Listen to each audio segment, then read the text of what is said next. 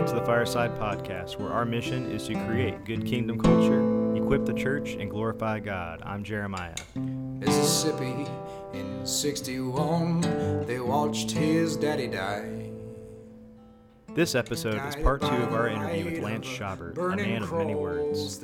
He would like to share a few of those words with us today in the form of a story, one that he hopes to self-publish someday.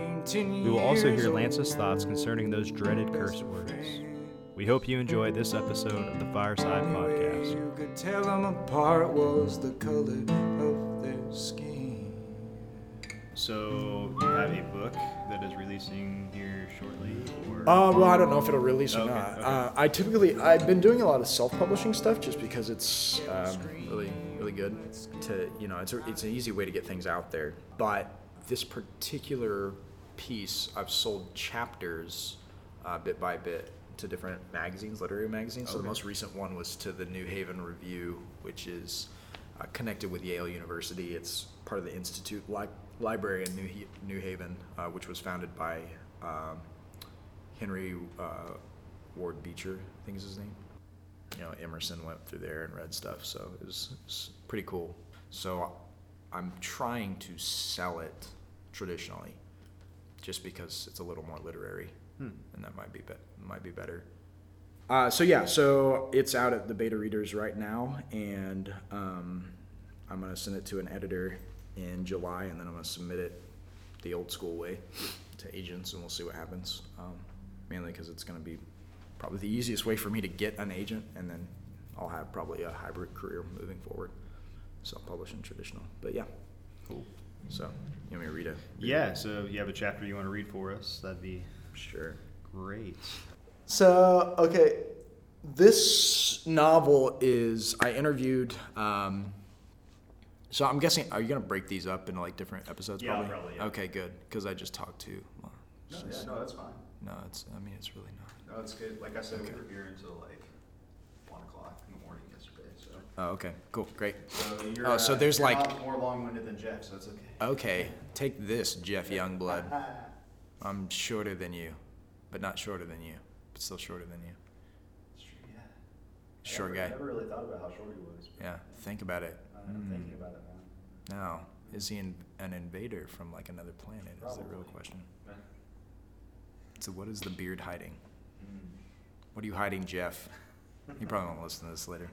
So this story is, it's a later chapter in a novel called Bellhammers. I interviewed both of my grandpas for, over the course of 2 years. I bribed them with brunches that I made when I was back in Southern Illinois. Then I studied a bunch of books. Actually, I got to my, the grandpa that just passed away in December. I got to him late, so I only got to interview him like twice before he passed away. So had I known that, I might have changed the order. But he, he gave me suggestions of some books, and I studied there and at the Science and Industry and Business Library under the Empire State Building in New York. And so it's this big novel about Southern Illinois carpenters chasing Texaco oil out of Southern Illinois using predominantly pranks and things they build. So it's mainly in the 1950s, but the whole timeline goes from 1935 to 2013. So every chapter is a year. Okay. So this is 1971. The main character's name is Wilson Ramus. Everyone calls him Remy. His wife's name is Beth. He has 2 kids, Bryn and Marionette, and the main kind of antagonist is a guy named Jim Johnstone. So here's Remy. That night, he fought a groundhog underneath the house. No, time out. If it's funny, go ahead and laugh. Okay. If it's not, don't. But I just want to give you permission to be loud. Okay. All right. It's not gonna mess me up. So you're okay with this being a candid reading as well? Yeah. Okay. All right. Just respond to it however you respond to Sweet. it. So, okay. And we'll edit that out, especially the part where I threw my shoe. That night, he fought a groundhog underneath the house. Some of the house, the newer part, had a crawl space. Technically, they had a full basement, even though it didn't cover the entire floor plan. But somewhere in there, Remy heard a rumbling at around 2 in the morning. Beth said, "Oh, God almighty, the earth is swallowing the house." "Like hell," Remy grumbled, stirring awake. "I was dreaming about tournaments." "No time to talk about basketball. There's a monster under there," she said. "Not basketball, knights, like Sir Lancelot used to fight in." "Remy!" "I'm going." He got to going. Nice cameo. Yeah, you like that? Yeah, I like Yeah. it. Yeah. All right. It's significant later. You'll never know.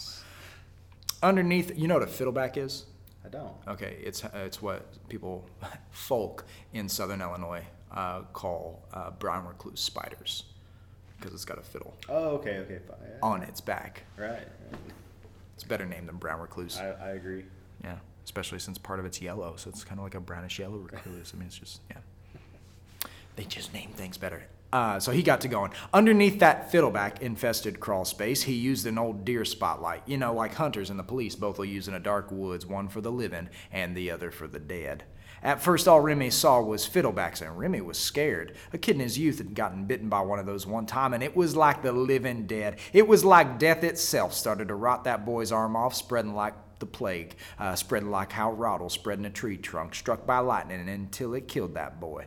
He moved past slow, scared for his life and his arms. Shining that light further, he saw one had started digging on the north side.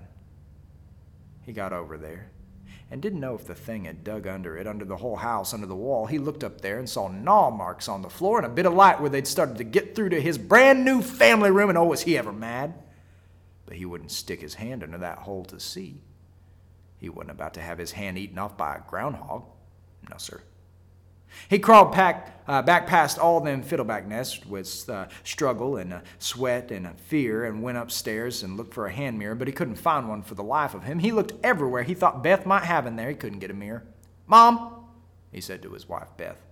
"What?" she asked, and sat up in bed. "Did you get it?" "No," he said. "Well, try. Do you have a hand mirror?" "What do I need one of those for? Lena does my hair." "Damn it," he said. "What?" she asked. "Is it a curse?" "Not quite," he said. "Then why are you cursing?" she asked.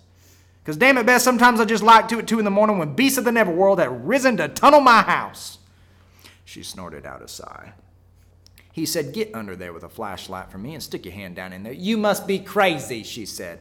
"I'm saner than stainless steel." "No, you're crazy, 'cause only a crazy man wouldn't have the spine to shoulder his own curse like Adam did for Eve, asking his wife to grab hold of some monster in some pit 'cause you got no spine yourself."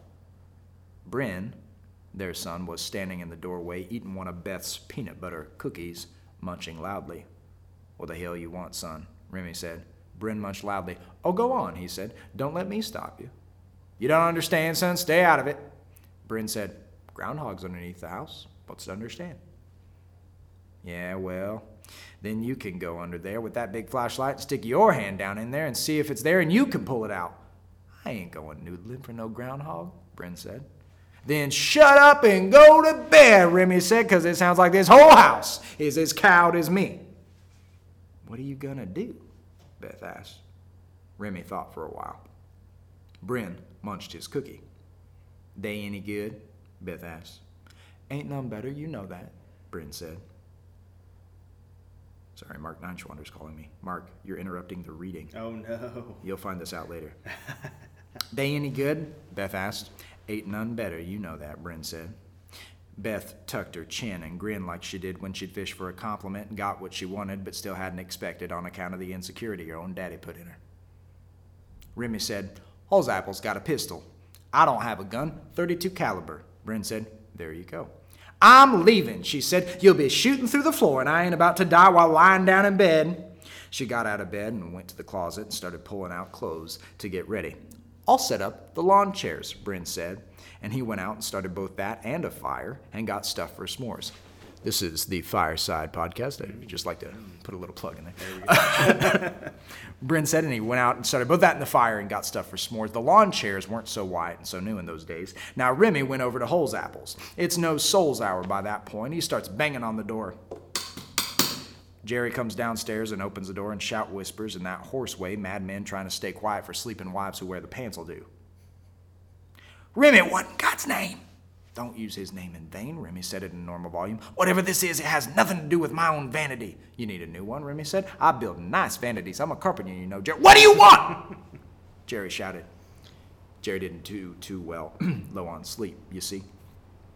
Jerry, Miss Holzapple called down. Oh, God, he said, you see what you went and did? I didn't shout none, Remy said. I wasn't the one shouting. Miss Holzapple came down in her nightie. She reminded Remy of Joe's wife standing half naked on the porch after the oil derrick fell down from heaven in the middle of the tornado all them years before. Evening, Remy. Evening, he said. Sorry, Mama Holzapple, but I got to borrow your pistol. She gasped. I have an intruder, Remy said. She gasped again. Jerry, suddenly sobered, said, come over here, quick. Now, he went to the closet where he kept the guns. One of them was that sawed-off 10-gauge Remy used to own back when the boys tried to teepee his house and he'd had them teach him how to throw them rolls up in the boughs of trees like bad Halloween tinsel. Remy got rid of that shotgun because it was a double barrel, for one, and because it was a 10-gauge for another, and because it was sawed off for a third, and because for a fourth, when you combined all that with a loose and faulty hair trigger on the back and you squeeze the front trigger, the back trigger would pull off a shot as well, and you bruise your shoulder accidentally shooting both barrels at the same time.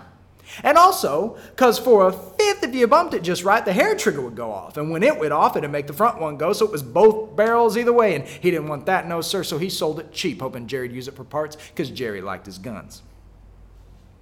That sawed-off faulty 10-gauge was leaning in the closet full of buckshot when Jerry's in there rooting around for his .32 caliber pistol. Well, he bumped that shotgun, and it fell down on the floor, and the faulty trigger got squeezed, and both barrels went off. When they went off, both boys jumped up like alley cats when they hear a wolf set to howling. That shotgun blew a 3-foot round hole clean through Jerry's outer wall, and luckily, there's an old elm tree not too far away, and it took most of the shot, but a couple of them little BBs went and shattered the big bay window next door at Jim Johnstone's house, and then he's up, his lights are on, and he's out cussing and swearing about hooligans breaking into his house. Some people get really tight and tense when they're scared. Some people fight. Some people flee. But some people are more tightly wound than others. Some people spend so much time running around fighting and fleeing that when something really bad happens, they go all slack like they took a morphine shot. How did that just happen? Miss Holzapple said, asked quite calmly. She sounded as serene as hot chamomile tea. If it can happen, Jerry said, it'll happen to Remy. That sounds dark, she said. Guy named Moore wrote a law about it. He said, what can happen will happen. But that's both the bad and the good, Remy said. Not just the bad that can happen will happen, the good that can happen will too. And if you happen upon bad things like tonight, and in that moment you choose to happen your good on them bad things, more good than bad will happen in the end. I don't think I understand, Miss Holzapple said. Sure it does, Jerry said. Shh, Miss Holzapple said. Let's go cheer on Remy. Remy loaded up the gun and marched out the last night in the world, striding face first into the dark of the last night in the world. And before long, the whole neighborhood is standing around Bryn's fire in the front yard, cooking s'mores and talking about baseball and sipping hot toddies and watching and cheering, while everyone except some of the Texaco folk, as Remy, armed, crawls under the house with a pistol to chase the monster out. He crawled alongside the fiddlebacks. And he stopped and looked at one of them dangling like it was about to drop on his nose, and he felt his heart set to patter, and the good Lord said, Remy, have you seen the fiddleback giving birth to its young? No, Lord. He felt the good Lord smiling. Above him, that fiddleback started attaching eggs to its little cobweb, and then Remy saw all them egg sacs up above that it had already laid. Did you know that each egg sac of a fiddleback has somewhere between 31 and 300 baby spiders inside? Well, they started hatching just then, and the floor of his house, which was now the roof over his head, started boiling with baby spiders, just boiling and roiling. Remy was sweating. He said, but people used to worship spiders, Lord. They're not gods. I am. I want to squash them all. They're not demons either. They're not even death. They have my spirit of life in them, Remy.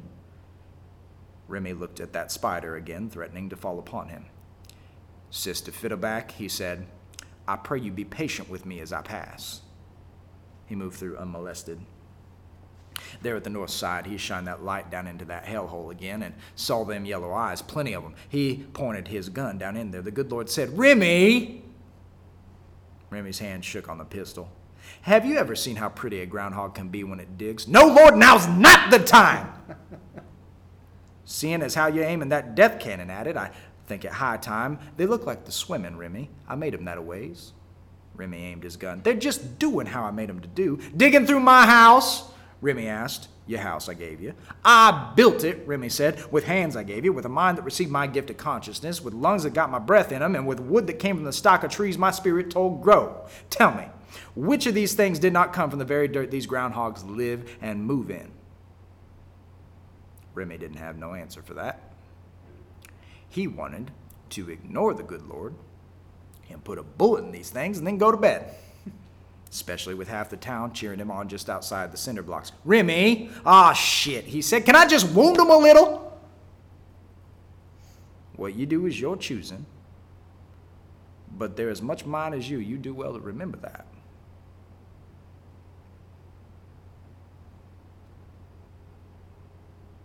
I'm gonna wound him, he said. He pulled off a shot, and he missed all 4 of them. And his ears went ringing, and them crazy-ass groundhogs came out, and they clawed at his face and his arms, and scared out of their mind, they went running all over that crawl space, and he started shooting at them left and right and missed. My God, he was a horrible shot with a .32 caliber pistol, and he shot holes all through his family room floor, which hit pictures and books and things up above, not the least of which was the grandfather clock John David had made them as an anniversary present from the benches of pews from Young's Chapel where they'd been married. Somehow, someway, Remy reloaded, wounded 2, and then they ran off and never came back. He came out bloodied and beaten and wounded as the groundhogs. Oh my God, Beth said, let's fix you up. The men cheered.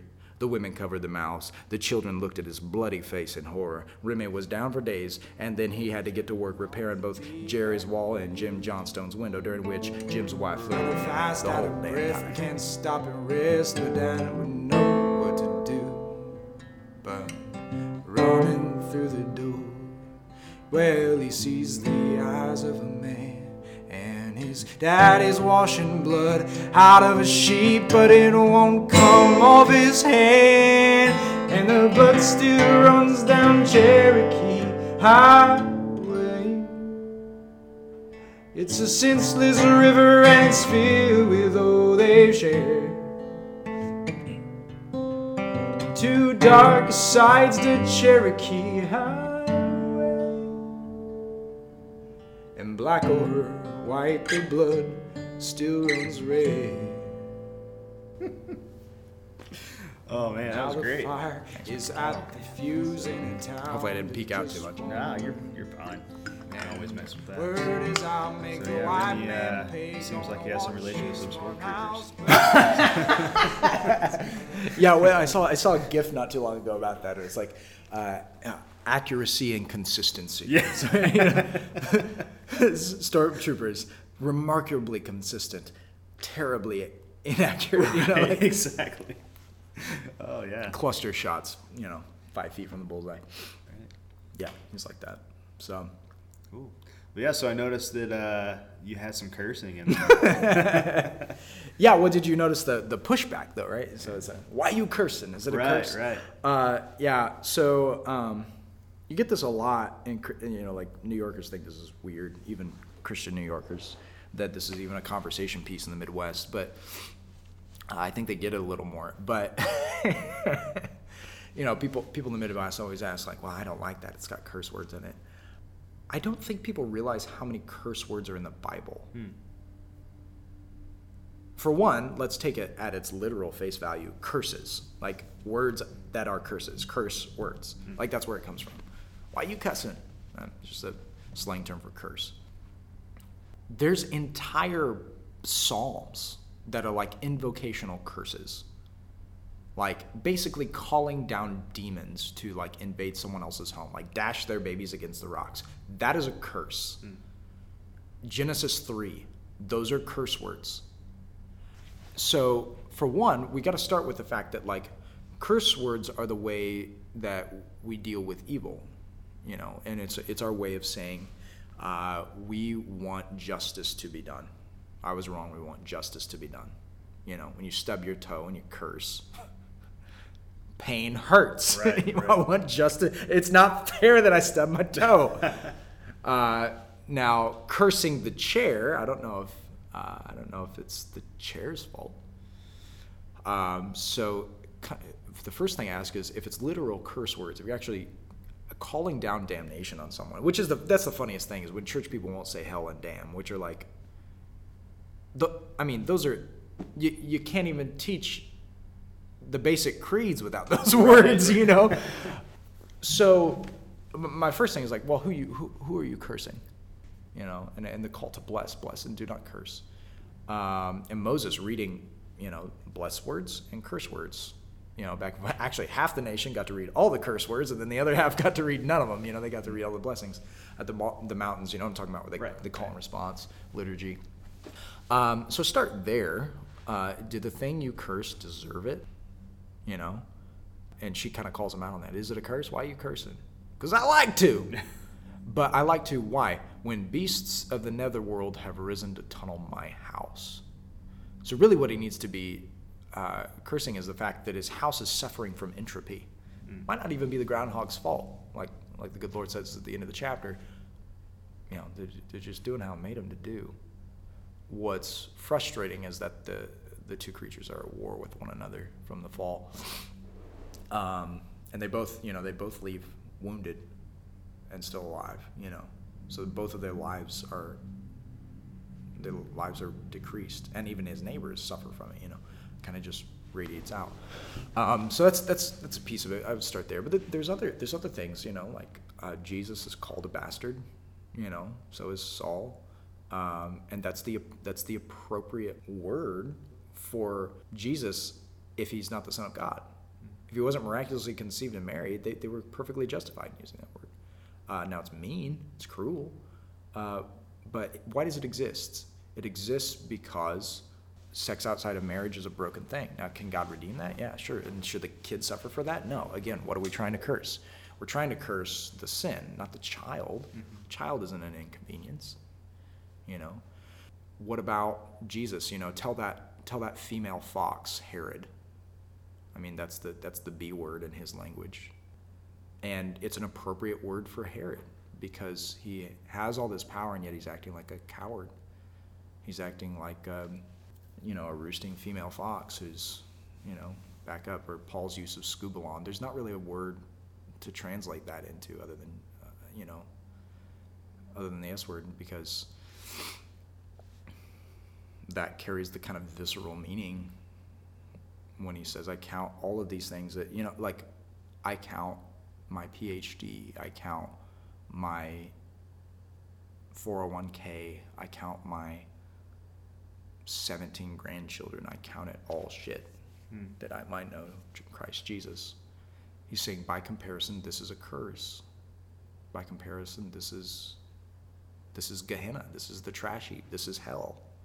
By comparison to knowing Jesus, because everything else pales in his light. I think that's perfectly appropriate, you know, which is why an apostle uses it, you know, over and over again. Now, so what ends up happening is, on the one hand, you have Christians who will never use curse words, and then so they don't use them often enough, which means that they do kind of the Thomas Kincaid thing, which is not acknowledging sin and brokenness in the world that curse things.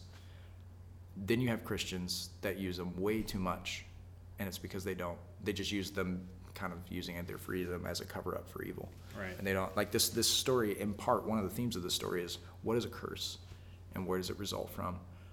You need to know why you're using a word. And that's very important to me. I'm very intentional. If I use a cuss word, I'm very intentional with when and where and who and how and why. There's a great article by C.S. Lewis, who cussed all the time, but only in specific situations, especially in like That Hideous Strength, which there are demons cursing, you know, Edgestoke College all throughout that book. So it makes sense, you know. He's got an article in his selected literary essays called 4-Letter Words, and it's about words that I haven't used in any of my fiction that Chaucer used. Chaucer was a Christian, but he was calling down curses on the church at the time because it needed to change. And that's not only perfectly appropriate, it's actually good. It's a good thing to do if you're using it to call out brokenness. And his point is, and he lists, like hard C's, hard F's, like that Chaucer used.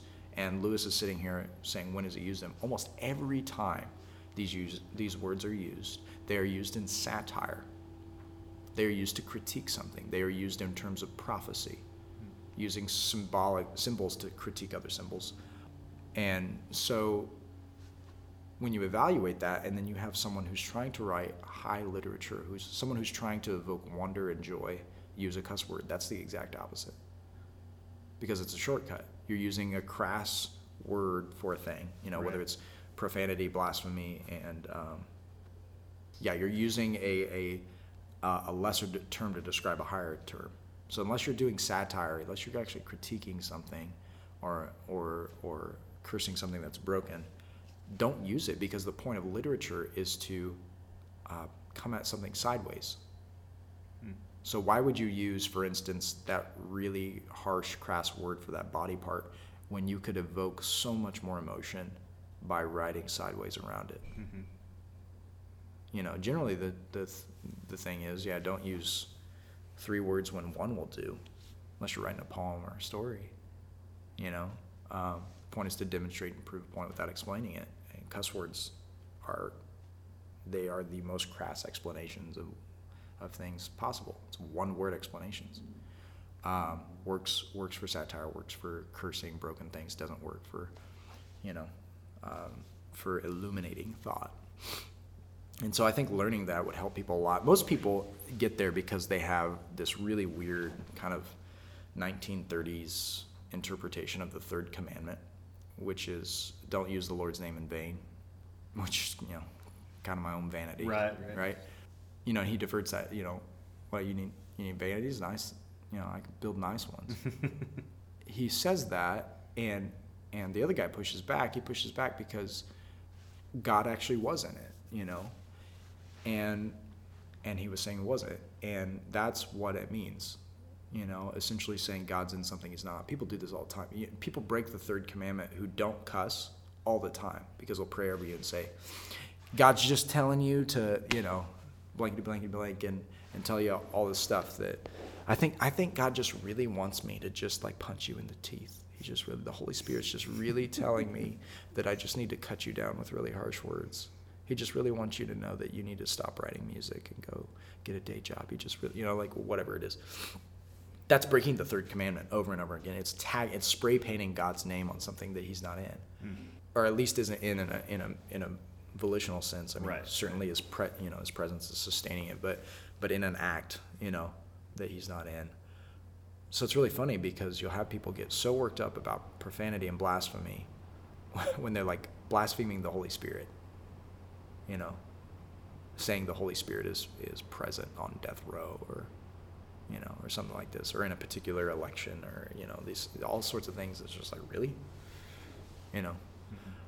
So I think knowing that the 3rd commandment is actually, 3rd commandment is actually an indictment against hypocrisy, is what it is. Saying one thing and then doing another, or saying God's in something that he's not, actually frees us up, because then we realize what's a blessing, what's a curse. We can move forward looking for God in life situations, and actually helping him give wisdom for the language that we use and when, how. That's hard for people, because a lot of this isn't taught theology. It's ingrained theology from their parents, going way back. And certainly unwholesome talk plays into this. Are you tearing someone down with your words? I know church people never cuss that are some of the most visceral. They're like the Dowager Countess from Downton Abbey, just tear you down. That's cursing. And if you're doing that to somebody that didn't actually break one of God's commands and isn't causing death, that's way worse. Yeah. That's way worse than any 4-letter word that you could ever say. It's infinitely worse. And then as far as the blasphemy thing goes, that's actually an indicator for me of an atheist I need to kind of spend more time with. Chesterton said that blasphemy is actually a function of belief. And if anyone doubts that, let him seriously try to blaspheme Odin. I mean, you're basically talking about, like, you know, you're giving words power when you don't need to give them power. You know, that's kind of what my wife and I teach our kids. Like, power. You know, words only have as much power as you give them. So, you know, if they're going to be growing up and they hear this word, I mean, we're not going to make it a big deal because that just makes it like, oh, you can't say this word anymore. It's like, well, no, like we'll talk through it and say, like, you know, you don't say these things in certain situations, obviously because people don't like it, and you want to love people, like you want to love them as best as you can. Sure. And so, I mean, that's what we've decided on teaching our kids. But yeah, definitely words have as much power as you give them is kind of what we landed on. And sure. Yeah. Well, I would never cuss in a sermon. Right. Yeah. Exactly. And part of that is audience, but a lot of that is it's in the Catholic Church. That's one of the 7 main sacraments. You know, like, or I think preaching is one of the. Oh, maybe not. Maybe not. I think it is. Well, it certainly is in the Restoration Church. they don't call it that. Sure. They treat it like that. So, yeah, I mean, you know, that's kind of a special sacrament in some ways. But I also have a sacramental view of the world, so I believe God's in language, and language is a living thing. So, I don't know. I don't ever want to be the kind of person that's cursing people all the time who didn't deserve it, who have, you know, like, grace is far more interesting, far harder to live out, to evoke wonder in other people, to let them discover their own ignorance over and over and over again, and realize, oh, I just didn't know that this year, and learn something. That's way more fun than using a swear word. Typically, when I use it in stories, it's someone who's really struggling with something. You know, it's very rare that I'll use it in anything outside of a story, and the reason is I am the author of that world. I am the author of those characters' lives. I'm a sub-creator, and God created a world in which people cuss.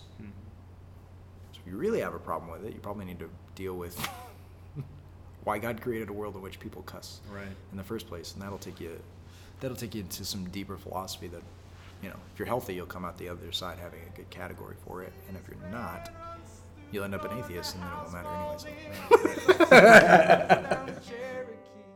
If you are interested in seeing more of Lance's work and learning more about he and Tara's mission in New York, please visit his website at lanceschaubert.org. He would also like to inform you that the digital workshop mentioned at the end of our last episode is not happening anymore. Instead, this idea has been turned into a 2-week live online conference entitled Make Jesus Culture. To learn more, you can visit www.makejesusculture.com or contact Lance directly from his site. As always, we want to direct you to thefiresidecommunity.com, where you will find previous episodes of the podcast, videos, and articles that have been contributed by our growing community. You will also find links to our various forms of social media, so please like, follow, subscribe, and share, as it helps us moving forward. One last thing. If you feel that you would like to be a part of our community and contribute in some way, please contact us. Links to everything will be provided in the show notes. Once again, thank you for listening to the Fireside Podcast. In black or white, the blood still runs red.